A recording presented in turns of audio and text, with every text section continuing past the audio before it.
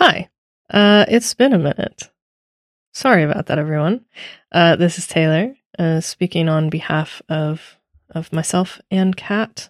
Yeah, July kind of disappeared into a black hole for Square Mile of Murder, and I'm here to tell you why. Basically, it was a hell of a month for the two of us.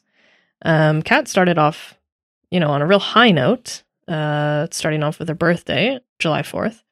And then she immediately got sick and lost her voice, which was a bummer, and it meant that we couldn't record.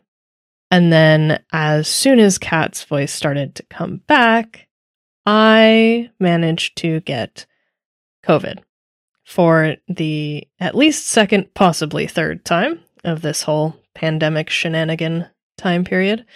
And this time around, it really knocked me back. For like a solid 2 weeks, I was out of work. I was just kind of not able to do anything. And you can probably tell my voice still sounds a little bit weird. It's a little bit rough. I cough a lot. It's not pleasant. But I am just starting to feel back to slightly normalish. But as you might imagine, that basically means we got like nothing done for the podcast. So now we are trying to get back into the swing of things as much as humanly possible at this point. We have a plan. So basically what's going to happen is for the rest of the month of August, we are going to be releasing some previously unheard on the main feed older Patreon bonus episodes so that you guys will still have something to listen to. It'll still be something that you haven't heard before. We're doing that so that we can give ourselves a little bit of time to get caught up and pre-record some content that we can start releasing in September. So that's what we're going to do.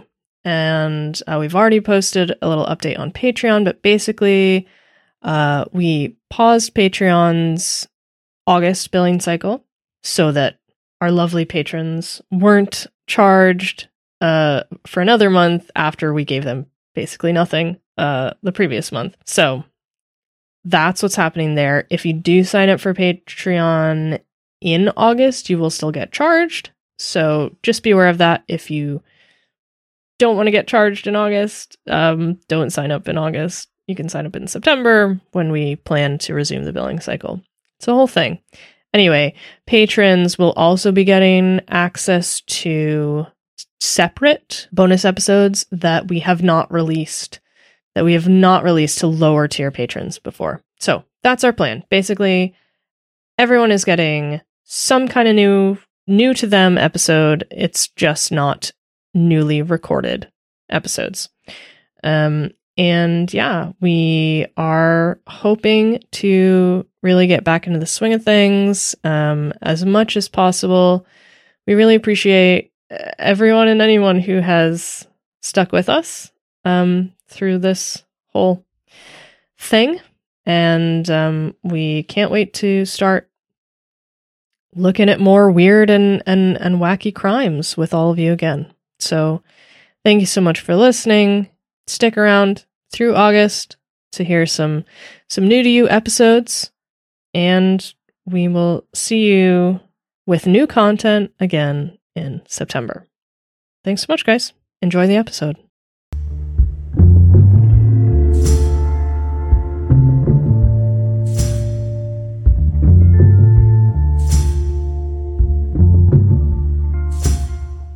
I'm Taylor. I'm Kat. And welcome to this month's Patreon bonus episode. Hello. Nice to have you here. This month we're traveling to New Orleans with an unsolved case, which next month will be 102 years old. Today we're looking at the story of the Axeman, a jazz-loving serial killer who terrorized New Orleans between May 1918 and October 1919.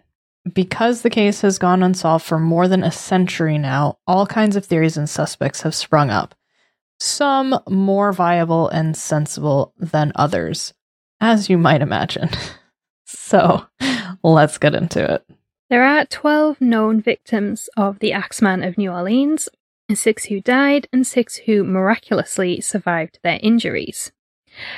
And one thing we should clear up is that my pronunciation of New Orleans will change throughout because I never know how to pronounce it. New Orleans. And I just always change. And although this serial killer is known as the Axeman, he didn't always use an axe.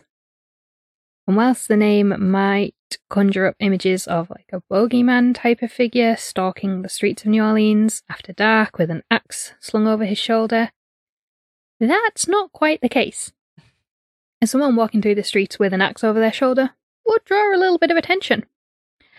And it may be that we are not criminally minded, but without a huge overcoat, I would imagine it's pretty difficult to disguise an axe upon your person. Yeah, or you'd have to be walking like really stiffly with it like tied to your leg or something. Yeah. It just sounds like asking for trouble. Yeah. So yeah, instead of carrying an axe around with him, this serial killer used weapons that he found in the house or garden of his victims. We also have to remember that this was at the end of the First World War and the world was rapidly changing. And there was still a lot of trust and innocence in communities, even though there was like rapid changes around this time. Yeah. People did still leave doors unlocked, as well as leaving sheds, outbuildings, things like that unlocked. Not everything was tied down to make sure it wasn't stolen. Yeah. It's funny, like, we talk about some of these cases that are like over 100 years old now, and we're like, remember, people used to leave their doors unlocked and stuff. I remember when I was a kid, we used to leave our back door unlocked in a pretty, a small town in the grand scheme of things with a population of like 15,000, but like still. Yeah. So one question that often comes up with this case is, why did so many people just have an axe lying around in their backyard or in their house, especially in the city? You know, it's not like these are like farms, rural area where you might expect people to have things like an axe or a wood splitter just around. You know what I've just realised? We have a massive wood splitter just in our backyard because it's coming up autumn. Yeah. It's time to start chopping wood. Yeah. I fucking love the big wood splitter. It just makes me feel strong. That's fair.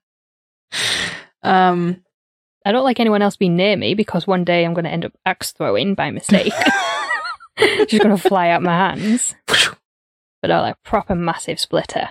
That's really heavy. It just makes you feel strong. Even if it's just a tiny chunk of wood that you're cutting in half. It's fine, you know. It could probably use a normal proper axe for. Yeah. But it's fine. But yeah. So even like today, central heating in 1918 wasn't that common. You'd really basically have open fireplaces or wood-burning stoves as one of the main options to heat your home and cook your food. So it wasn't actually that uncommon for people to have an axe lying around in their backyard, even in urban areas, for chopping wood to burn inside. Yeah.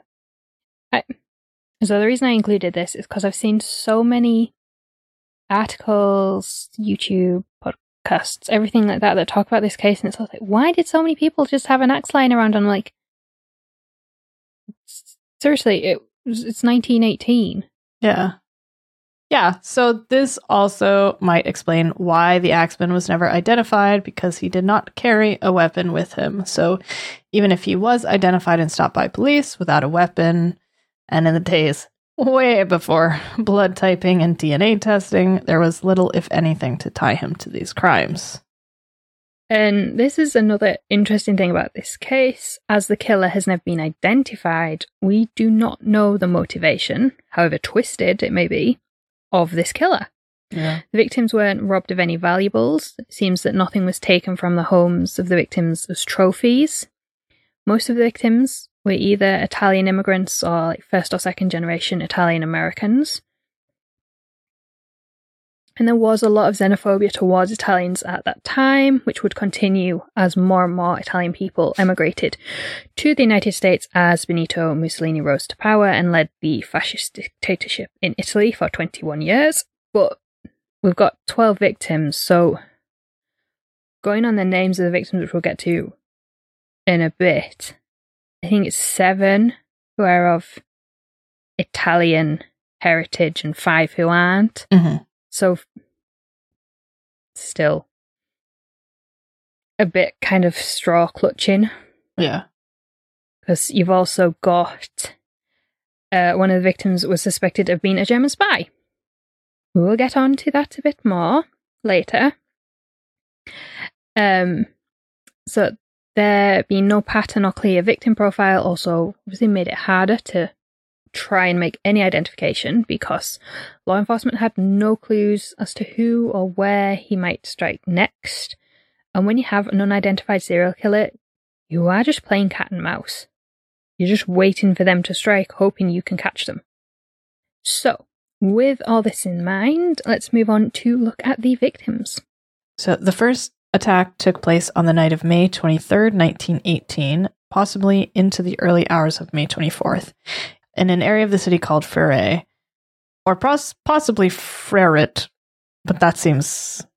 I want to say ferret, yeah. but I think that's my dyslexia kicking in. Yes, yeah. Moving those E's and R's around. So we're in Frere.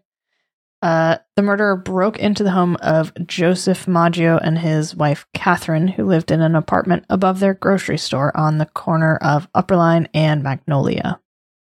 According to the book Unsolved Murders and Mysteries, edited by John Canning, at about 5 a.m. on May 24th, Joseph's brother Jake was awoken by groaning noises coming from the bedroom of the adjoining apartment, which belonged to his brother Joseph and sister-in-law.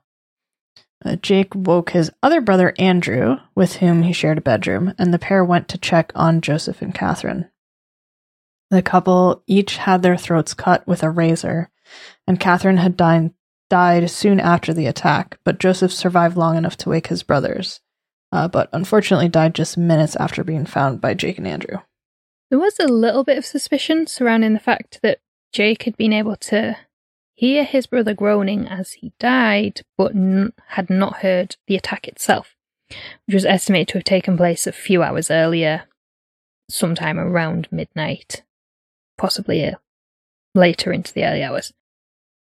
But Jake claimed that he and Andrew had been out drinking the night before as he was celebrating, because he was soon due to leave New Orleans to join the Navy.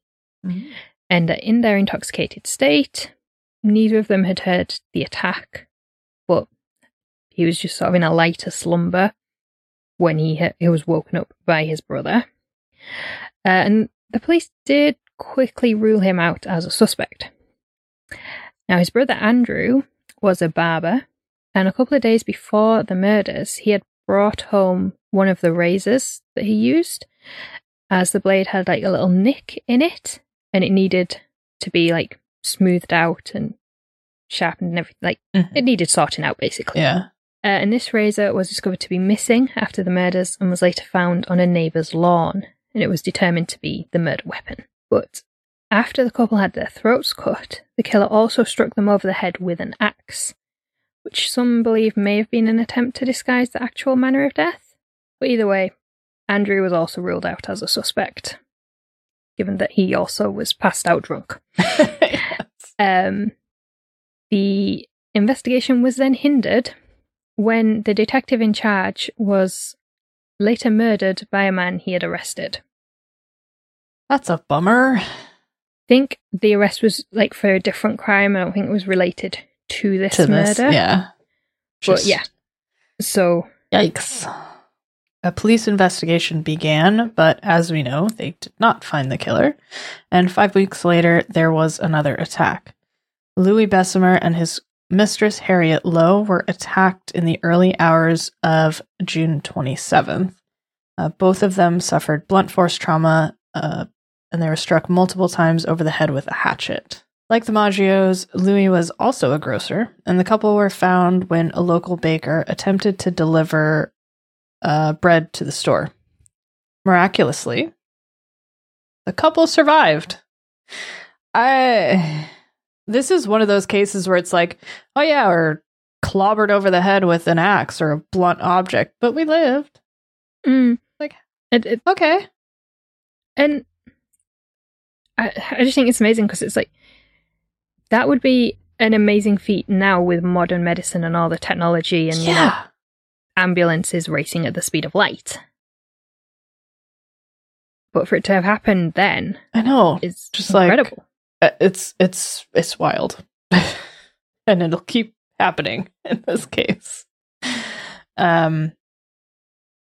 So their attack was not linked to the Maggios, and police soon arrested an African-American man named Louis Ubicon, who worked in Louis' store. Ooh, that gets tricky. But he was soon released due to lack of evidence. Louis told police that he remembered very little, except that his attacker was a male mulatto, which, if you don't know, is a racial classification term used to describe a mixed-race person of African and European ancestry. However, the word is very outdated and considered to be offensive. So, it is the word that was used at the time, not a word you should use now, basically. And we did talk about this before recording as to whether or not we can even say it. Yeah. Like, so if we've got it wrong, we apologize. Yes. But yeah, so basically, he identified his attacker as a man of mixed race. Of some variety. A series of letters were discovered locked in a trunk in Louis' home, written in German, Russian, and Yiddish, and this led police to suspect that he may have been a German spy, and he was arrested. Okay. I mean, that's just what this story was missing. Right? It turned out that Harriet Lowe also thought that Louis was a German spy. Her claims added to the already sensational nature of these crimes, because when it was discovered that Harriet was Louis' mistress and not his wife, the media went wild. Harriet believed that the police had been the media source, so she then vowed to stop helping the police with their investigation.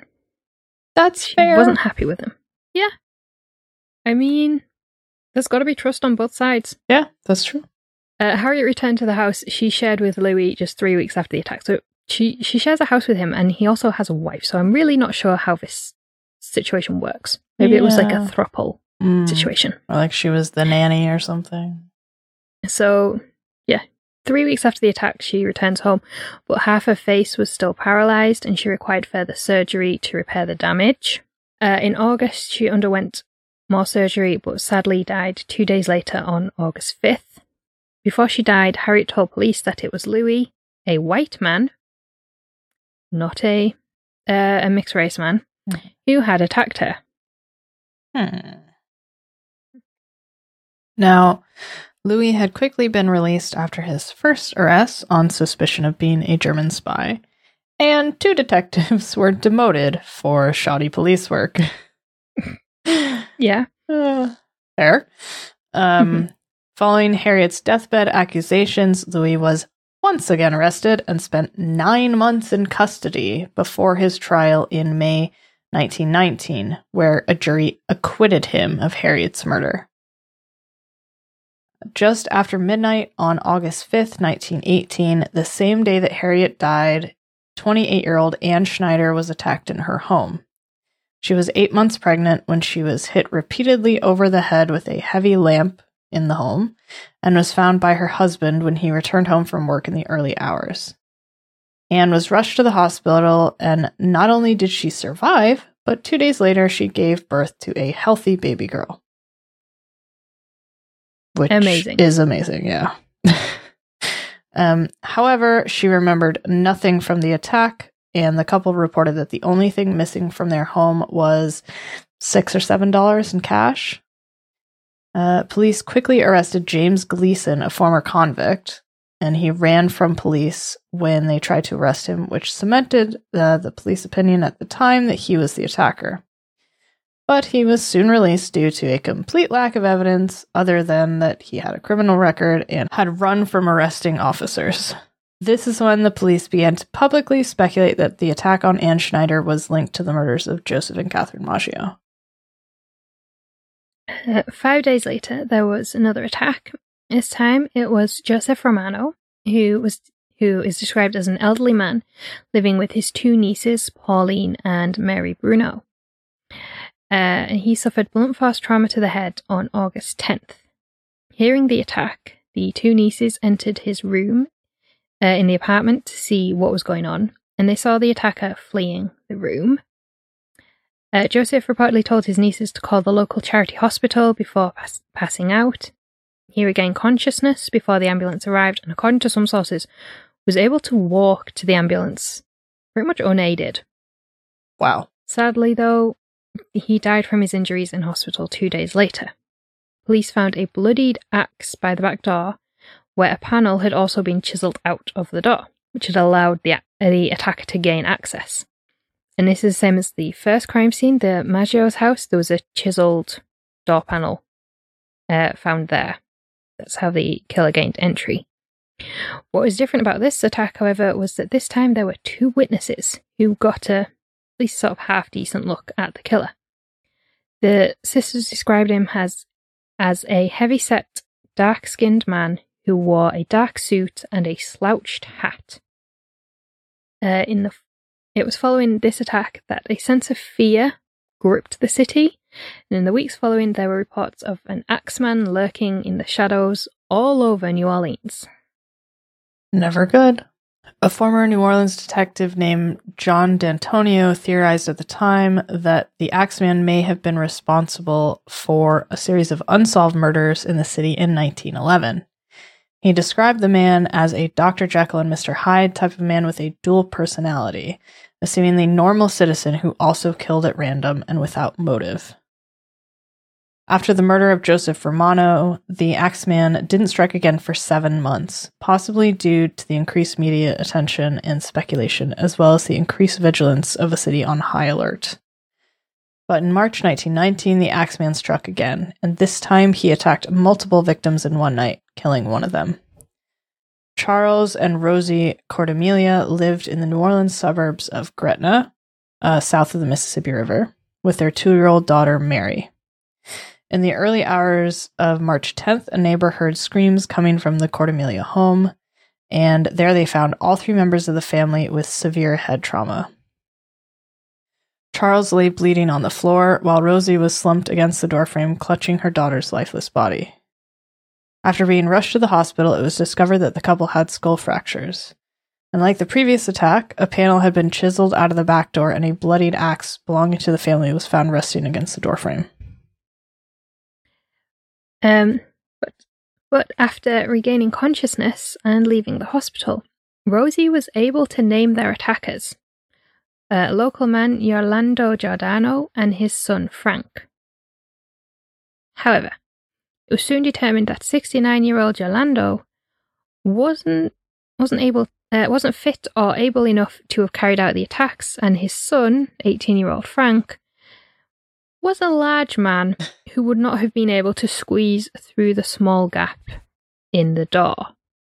Despite this, and with only Rosie's statement as evidence, a statement which her husband, vehemently denied, Orlando and Frank were arrested, charged, and eventually found guilty of the murder of Mary and the attempted murder of Charles and Rosie. Orlando was sentenced to life in prison, while Frank was sentenced to death. But a year later, when the Cortemelias divorced, Rosie confessed that she had falsely accused the father and son. According to Crime and Investigation, she did this out of spite and jealousy. but we don't know what prompted this spite and jealousy. When Rosie confessed, she claimed that she had suffered for her sins. After all, her daughter had died, her husband had left her, and she had then contracted smallpox, which had left her frail and scarred. I mean, I don't think that, prosecutors really accept that as a reason why you shouldn't be punished for perjury, making a false report. You mean getting Lying under smallpox after you commit a crime is not a good alibi? Apparently not. Go Who knew? figure. Following the attack on the Cordemelia home, while the police were beginning their investigation into the Giordanos, the Axeman himself sent a letter to newspapers in New Orleans, which was published across the city. That was kind of him. Just start a little correspondence. Yeah. You can find the letter in its full rambling nonsense on the Axeman Wikipedia page, which will be linked below. But we're just going to talk about the most important parts because, like we said, rambling nonsense. Yeah. The letter was published on March 13th, 1919, and in it the Axeman claimed that he would commit his next crime in 7 days' time. But he also said that he loved jazz music, and so he would not attack a home that was blaring jazz music on that specific night. His exact words were, "If everyone has a jazz band going, well then, so much the better for you people. One thing is certain, and that is that some of your people who do not jazz it out on that specific Tuesday night, parentheses, if there be any, close parentheses, will get the axe." Forewarned is to be forearmed? Yeah. Is that the saying? For jazz, no. A 1, 2, 3, 4. Although jazz isn't usually in 4/4 time, but in any case, I would like to petition for the phrase "jazz it out" to be a thing as like a verb, like. So on the Wikipedia page, it's got like a list of, the Axeman in popular media or popular culture. Mm-hmm. It's got various like things that appear, like documentaries and stuff like that. And one of them is My Favorite Murder. Yep. Because they did an episode on it where it was called either Jazz It or Jazz It Out. So nice. We're behind the curve on this one. Yeah. It's just so good. I also just like jazz it out on that specific Tuesday night. Like, yep. If I read this, I would just be like, yeah, okay. I'm just gonna have a jazz record playing in my house always now. Forever. Very loudly. Forever. Yeah. So this leads us to one of the strangest motivations people have proffered for the murders, and that is that the Axeman wanted to increase the popularity of jazz music, so he essentially threatened the population of New Orleans that if they didn't listen to jazz music, he would kill again. So nowadays, New Orleans is one of the places we instantly associate with jazz music. But back in 1919, it was still very much in its infancy. Although according to an article by Open Culture, it was rapidly evolving due to the city being this melting pot of cultures. You had African American people, Jewish people, Creole people, and of course, because where don't we get to? White people. In this newly unsegregated city. And so jazz was the music for this new, young, free generation, but was widely hated by the older generations, as every generation hates the next generation's music. Yeah. My grandparents hated my parents' music, my parents hated our music. Yep, pretty much. We do not have offspring, so don't know if we'll hate their music. I know. I quite like some of this Gen Z music nonsense that's been coming out, but I don't really listen to a lot of it, so. I like some of it, because I like to listen to dance music when I work out. So because I'm a dinosaur, like just go through YouTube and just find like different songs and stuff. I don't even use Spotify. That's how much I hate technology. And so some of it I really like, and then some of it I'm like, what is this? Yeah. Some of the like dance music, I'm just like, this is not music, really. It's noise. Yeah. It's just like sounds.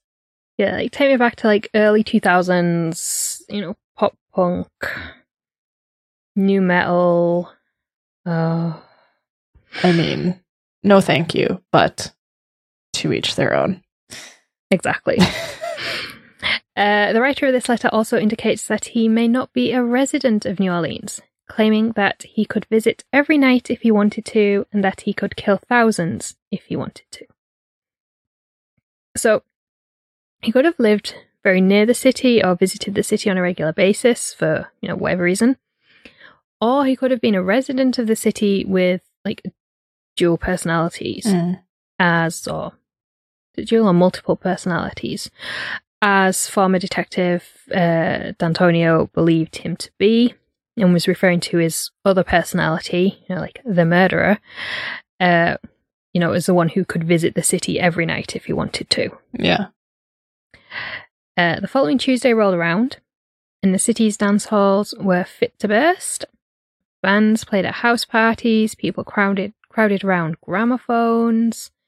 But whoever the Axeman was, a local, someone from out of town, he did not show up on the following Tuesday. Nobody was murdered. Which is good. Great development.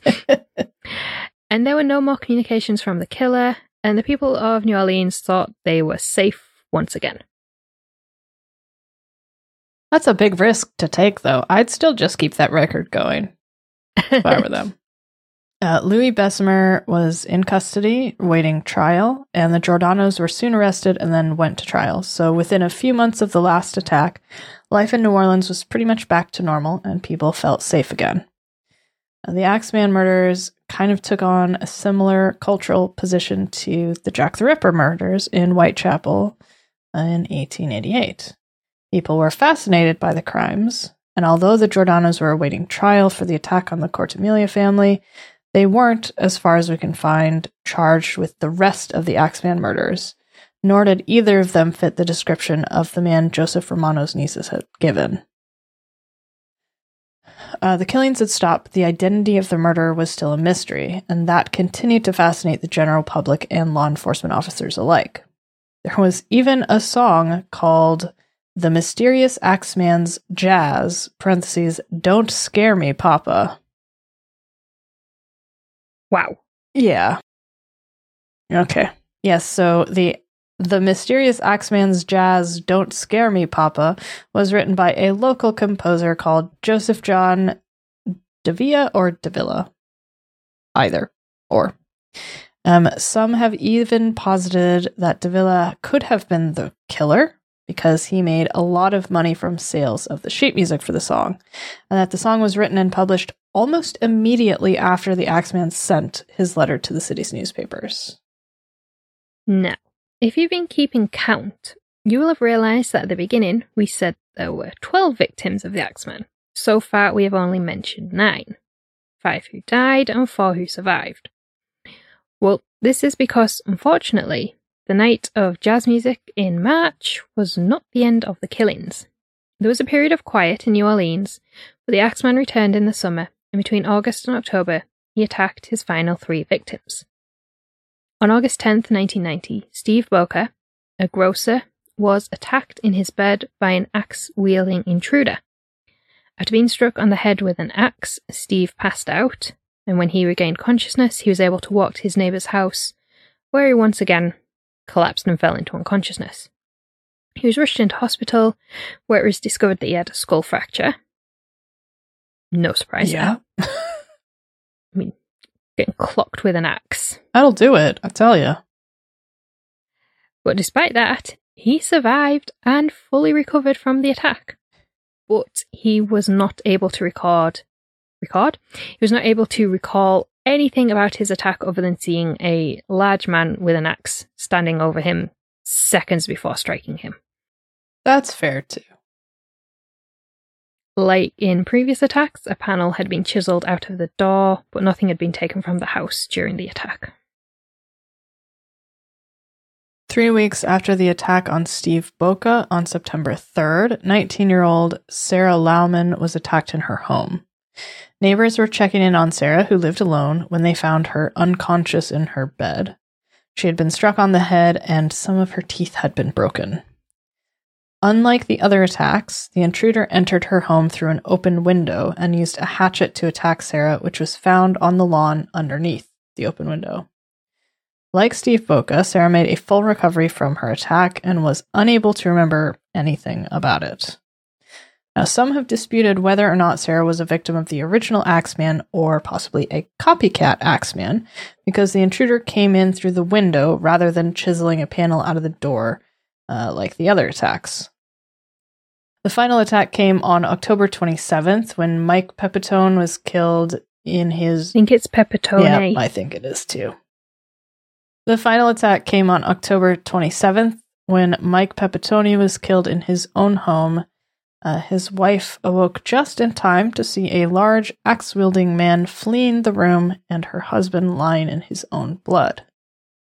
Which is not something you want to wake up to. No! Ever. Like... The Pepitones had 6 children who were woken up by their mother's screams, and they then called the police. And the police found a panel missing from the front door, and a bloody axe was found on the porch. Mike Pepitone was the final confirmed or canonical victim of the Axeman of New Orleans. Now, as we've said, the Axeman has never been identified, and there have been a few suspects over the years, some strange and a bit far-fetched, like the idea that composer Joseph John DeVere committed the crimes so that he could profit from his song, The Mysterious Axeman's Jazz. Don't scare me, Papa. Another theory was that because the majority of the victims, so we think 7, were of Italian heritage, based on our limited knowledge about Italian names. Last names. So yeah, we think there were 7 victims who were of Italian heritage. Some believe that there was a mafia connection rather than a xenophobic motivation for the killings.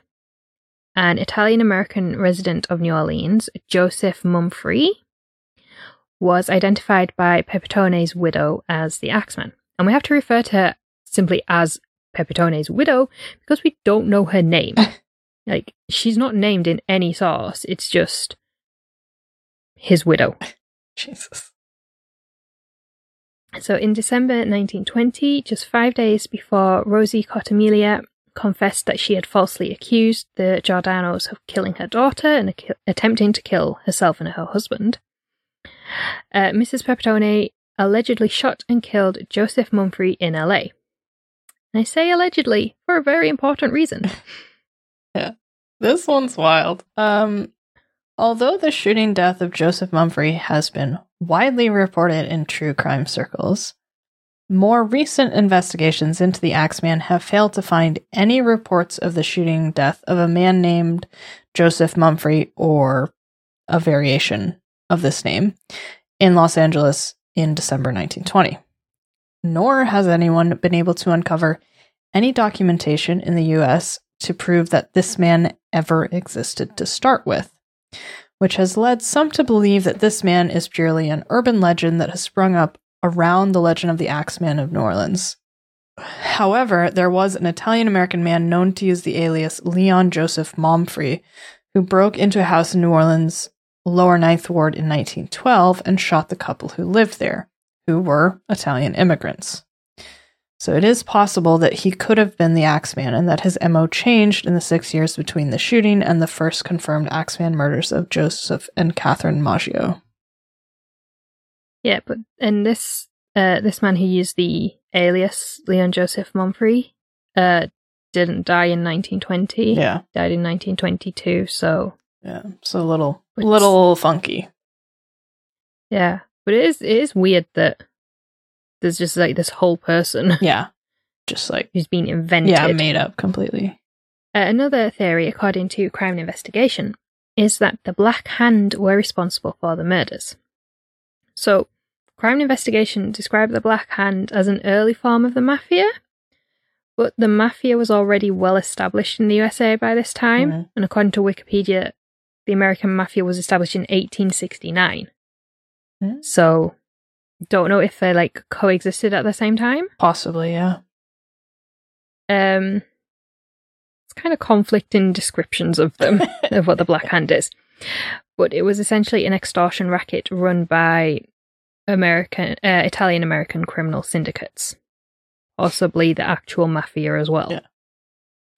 But this theory once again falls short because not all the victims were of Italian heritage or had any connection to Italian-American organised crime. Added to this is the fact that the Black Hand allegedly their extortion tactics began with letters making demands, and there were no reports of letters being sent to any of the victims or their families.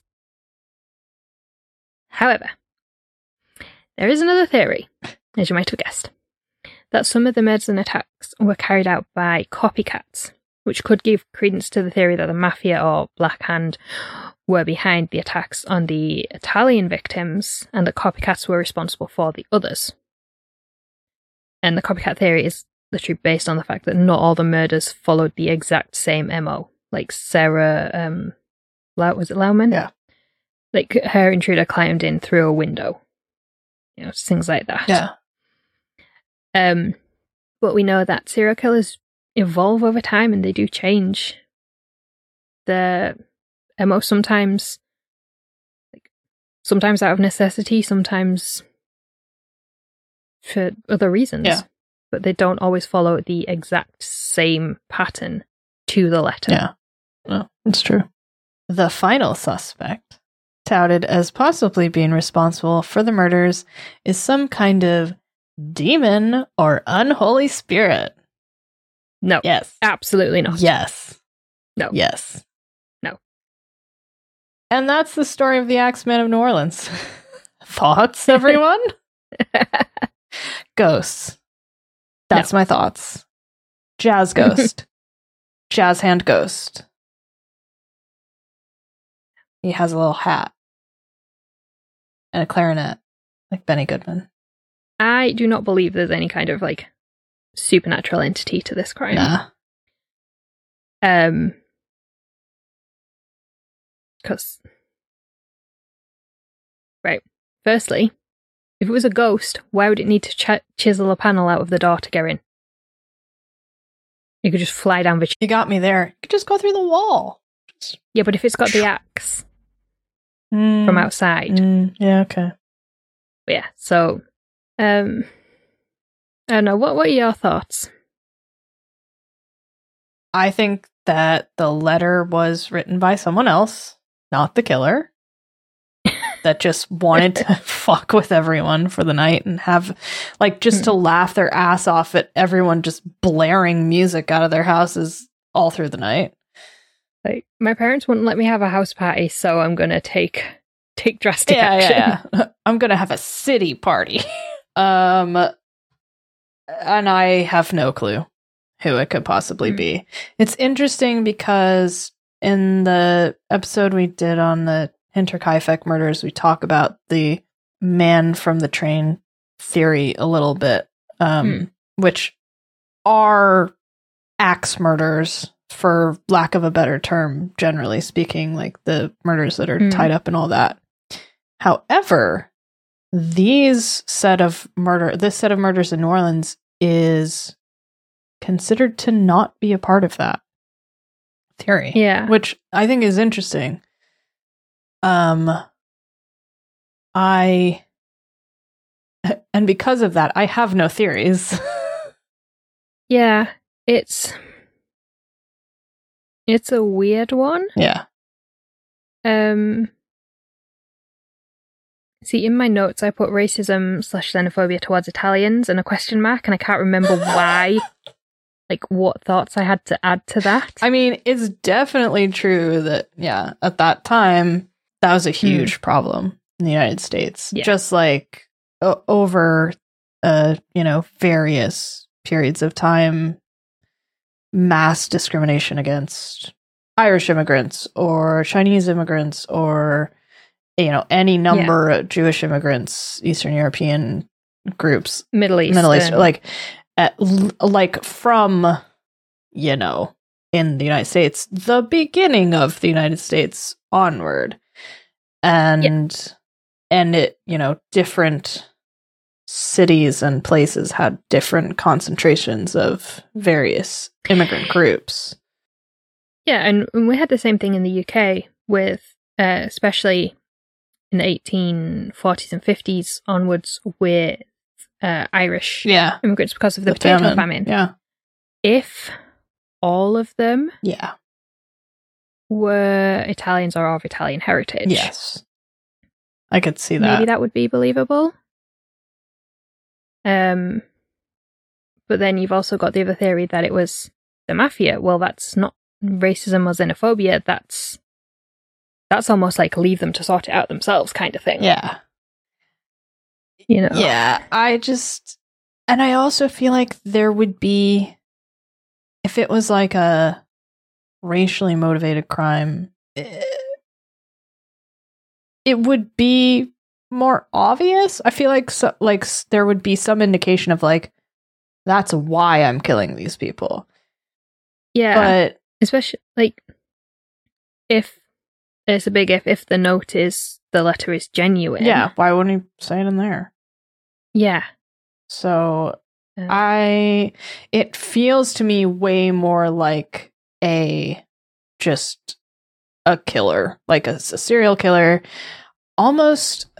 Now, how far apart were the first few crimes?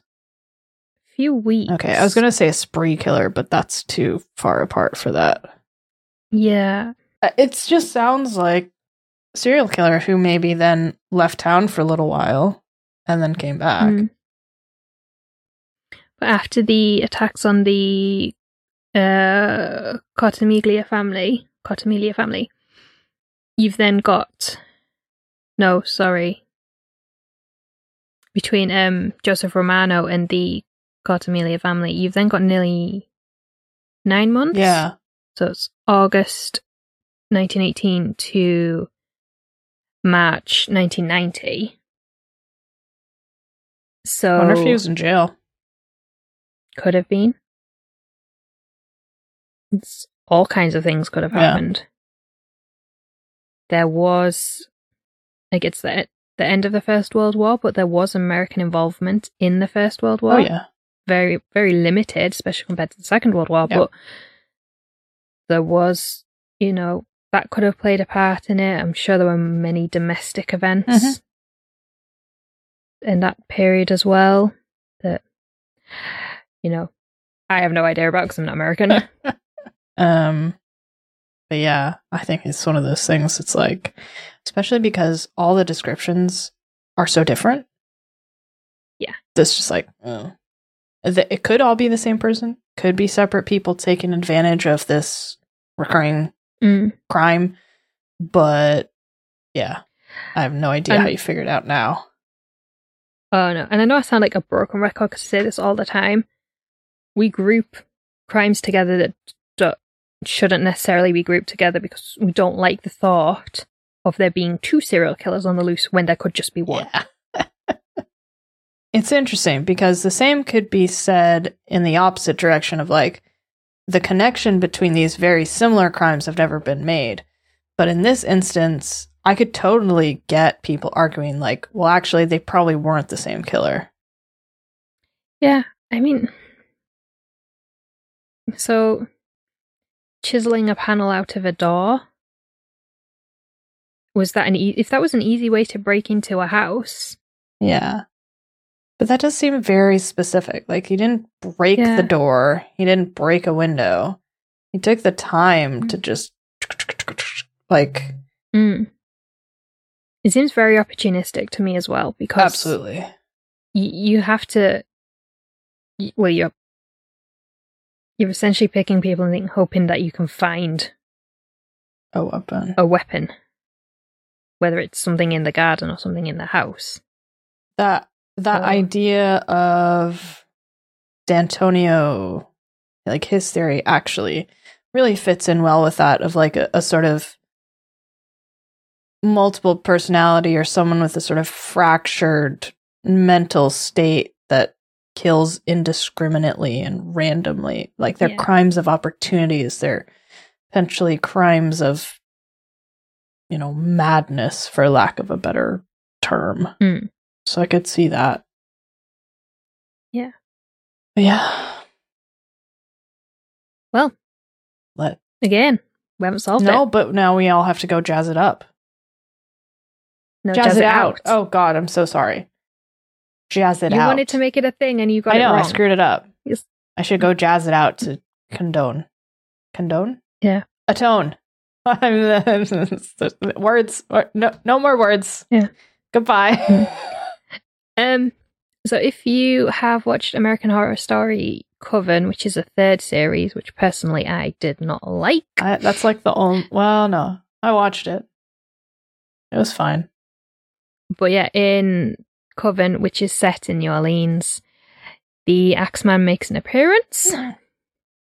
He is... I think he's the son of like a very wealthy family. The episode is literally called The Axeman Cometh. Oh, yeah. I kind of remember that. So the witch is in the present trying to make contact with spirits the spirit of the legendary killer, the Axeman. But as far as I know, like the identity he's given is a completely invented one. It's like no link to any like real person. Yeah. But yeah, so that's sort of a notable appearance in popular culture. Yeah, there you go. That is the Axeman. Yeah. Let us know your thoughts. Who do you think did it? And what songs are you gonna jazz it out to? little Louis Armstrong, little Benny Goodman, little. I have a personal affection for Dexter Gordon. So. Oh, we'll see. As I previously mentioned, I'm going back to like early 2000s pop punk and new metal. Wouldn't really call those jazzy so much. Yeah, so I'm sorry I'm out of this round of questions. All right. Well, someone out there will hear my plea. Yeah, thank you for listening. Let us know your thoughts. Who you think did it. And we will see you next week with a new episode. Yeah. Thanks, guys. Bye. Bye.